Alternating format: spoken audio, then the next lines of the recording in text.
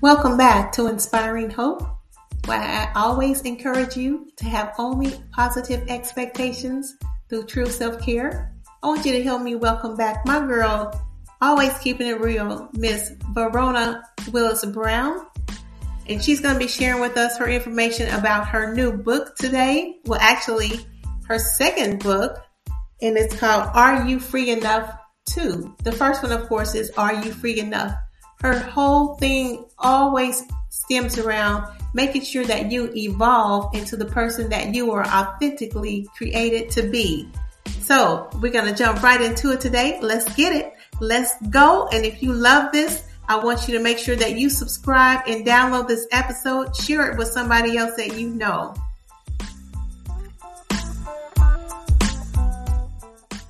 My whole message that revolved around from the first book, come all the way to all these things that I'm doing, is to be evolved into your authentic self. Yeah. So as you can see, my second book came out with the same butterfly effect. Evolve into your authentic self. Because the whole point of the butterfly is the evolvement. And when you evolve, you can't come back. Yeah, that's true. That's right. So that's my whole message, no matter which podcast I'm on. Let's do this. Let's evolve. Let me help you evolve into your authentic self and be free. Do bungee jumping. Be one with nature. Yeah. Yeah. And that's so important because I think that's the key to being free is like just being comfortable being you. Because really we are created to be human beings, but we kind of get stuck in being human doings where we start doing stuff and we think we're supposed to do this and do that and accomplish this and accomplish that, you know, to be successful or to be this or to be that, whatever we thinking that, you know, we want to be. But just being ourselves is like enough, you know. And that's the thing, because what is happening is we compete. Right? We compete with the next person. We look on social media and say, oh, but you got a bigger butt. Oh, but you got more eyebrows. You got more eyelashes and you got fuller lips and brighter complexion.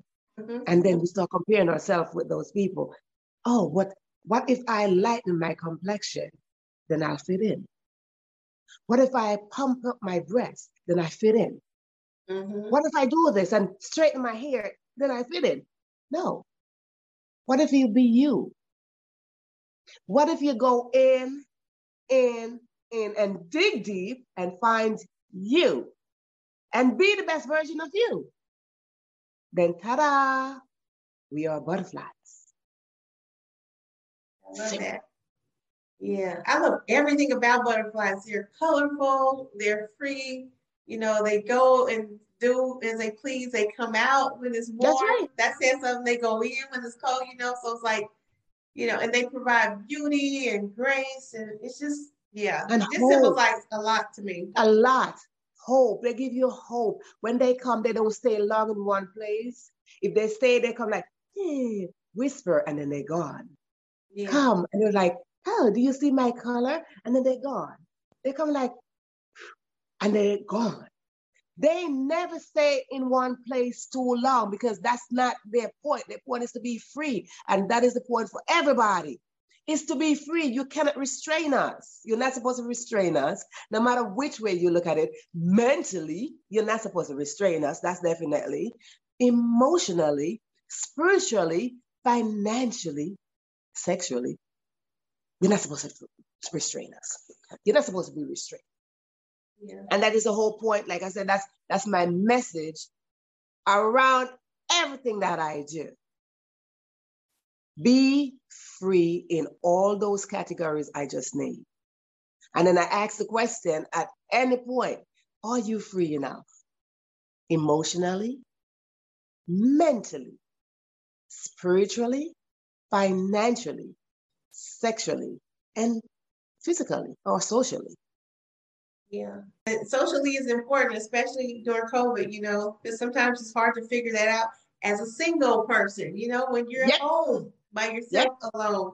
and you get tired of being on the Zoom to meet somebody, or you don't know if it's safe to meet somebody new, so this is wonderful. I love what you're doing, Roland, putting it out there for others to see and take apart. And I know sometimes people watch videos, they even watch live, but you don't know who's watching, or you never know who's watching the replay, but it might be that message for them, that one word for that day or something like that helps to set them free first, in our mindset. And then once that mindset is free, it's like, okay, is it? I'm done. No explanation needed. No means no. Then that's it. And it's a whole complete sentence. No. Yeah. And that's the thing is, when I do stuff, I like to look at things on the opposite side as well as this side. And I turn things around at all times. So I like to serve the table over there, and then I come back and serve on this side. So when I look at mindset, right? Mindset that's two words. Mindset. But if you flip it around, it says set language, right? I create language. I'm one of those people that create language. And I could see something and I create a language. And when I create a language, I'm like, oh, dang, I didn't see that. Yeah, because that's the thing. That's who I am.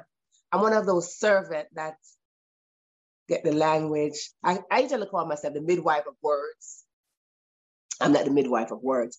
I could change up something real quick, or I could see a word and I could pull a word from that one big word and make it something.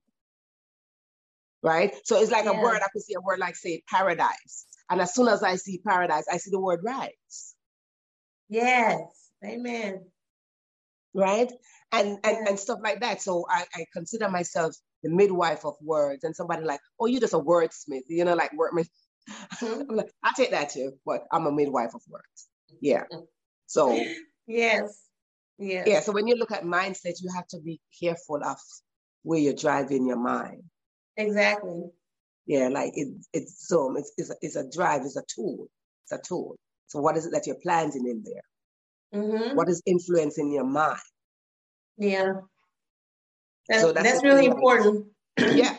Especially for the podcast series that that we're starting, that I'm starting with the leaders as readers, because I believe all leaders are readers, because they say open to learning new things, different things, looking at things in different ways, figuring out how to do things out of the box, and not just settling for, well, it was already done like this, so let's just repeat. And that's good. Nothing's wrong with that. But even in the repetition of something, there can be a tweaking of how something was done before, a little bit better, a little bit healthier, a little bit, something that will save time, something that will save money. Just like, I know when I was growing up, we had a lot of fried foods, deep fried food. Hello. Well, we don't fry food no more,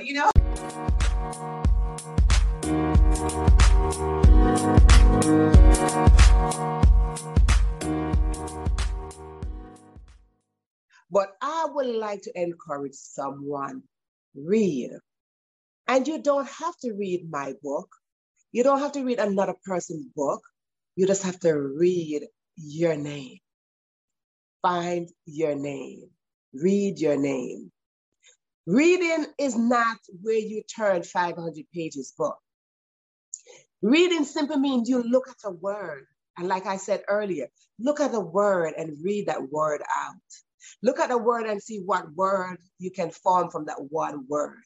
That's what reading is. Reading is not intense. It's not rigid. It's not that. Reading is not where like, oh my God, I have to read. Oh, no, don't be frightened by reading. Reading to stay, you put all the letters in the alphabet together and create a word. Yeah. That's what reading is. That's what the letters are there for you to form words. And it's that simple. That's it. Yeah. Yeah. I'm always a reader. I've been a reader. I'm always a reader. I tell people this, my parents were not highly educated. My mom didn't finish. My mom's highest level of school was 4th grade. And my dad, highest level was 6th grade. But one thing they did is like, you have to be educated. Because when you do that, nobody can take it away from you. Yeah, that's right. So I do everything for them, in honor of them. So growing up, reading was a thing. Reading was a thing for me. Until this very day, reading and writing, those are my best friends. Yeah, I love it. Writing can be very therapeutic. But I love what you said about you do it in honor of them. And I think that's a good message, especially for younger people who don't understand the price it took for African Americans or, Black people anywhere to learn, be able to learn how to read. Yeah. We just kind of take it for granted. But, I don't think they understand the root of the fact that people love to keep you in bondage. And keeping you in bondage, it really, get down to the bare minimum of it is like just keeping you in the dark. You don't have any knowledge. And that's the sad part about it. That's the sad part. Yeah. And I try to encourage people every single day, just find a word.